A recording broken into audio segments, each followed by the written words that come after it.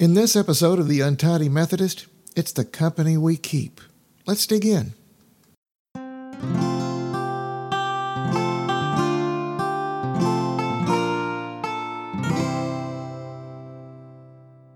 Today's passage comes from 1 Corinthians chapter 15, verses 29 through 34. Now, if there is no resurrection, what will those do who are baptized for the dead? If the dead are not raised at all, why are people baptized for them? And as for us, why do we endanger ourselves every hour? I face death every day, yes, just as surely as I boast about you in Christ Jesus our Lord. If I fought wild beasts in Ephesus with no more than human hopes, what have I gained? If the dead are not raised, let us eat and drink, for tomorrow we die. Do not be misled. Bad company corrupts good character. Come back to your senses as you ought and stop sinning, for there are some who are ignorant of God. I say this to your shame. Paul was dealing with a rather important issue in this passage. Some of the followers of the way were sowing doubts among others about the idea of resurrection.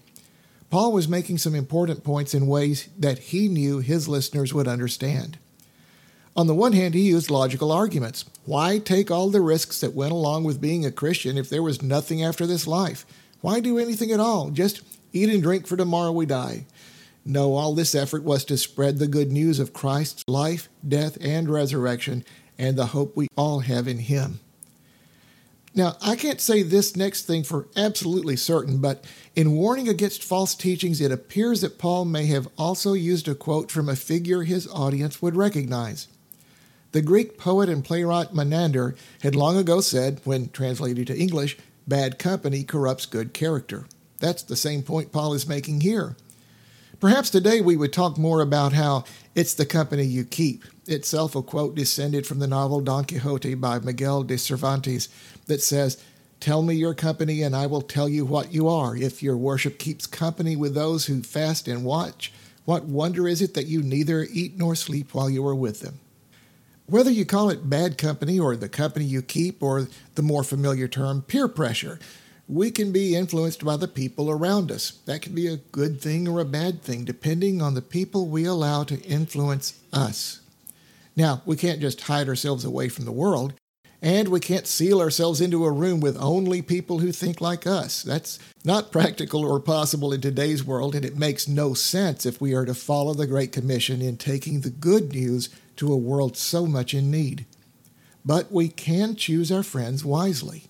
And we can continue to study God's Word, worship in a community of faith, and hold ourselves and each other accountable for following a better path in life. And by that, we can also be the friend that someone else needs, someone who demonstrates the love and grace that God gave us, someone who cares and provides a positive influence in another person's life. Our actions can lift someone up, or they can drag someone down. It's up to us to choose wisely the company we keep and to be the right company for someone else. That's our challenge for this week. Let's do our best to be up to that challenge. Will you pray with me? Loving God, we thank you for the people in our lives who have lifted us up, for the people who have shown us what love and grace looks like, for their influence in our lives. Help us to be that kind of person for others, that we may all find your love and grace in our lives. Through Christ we pray. Amen.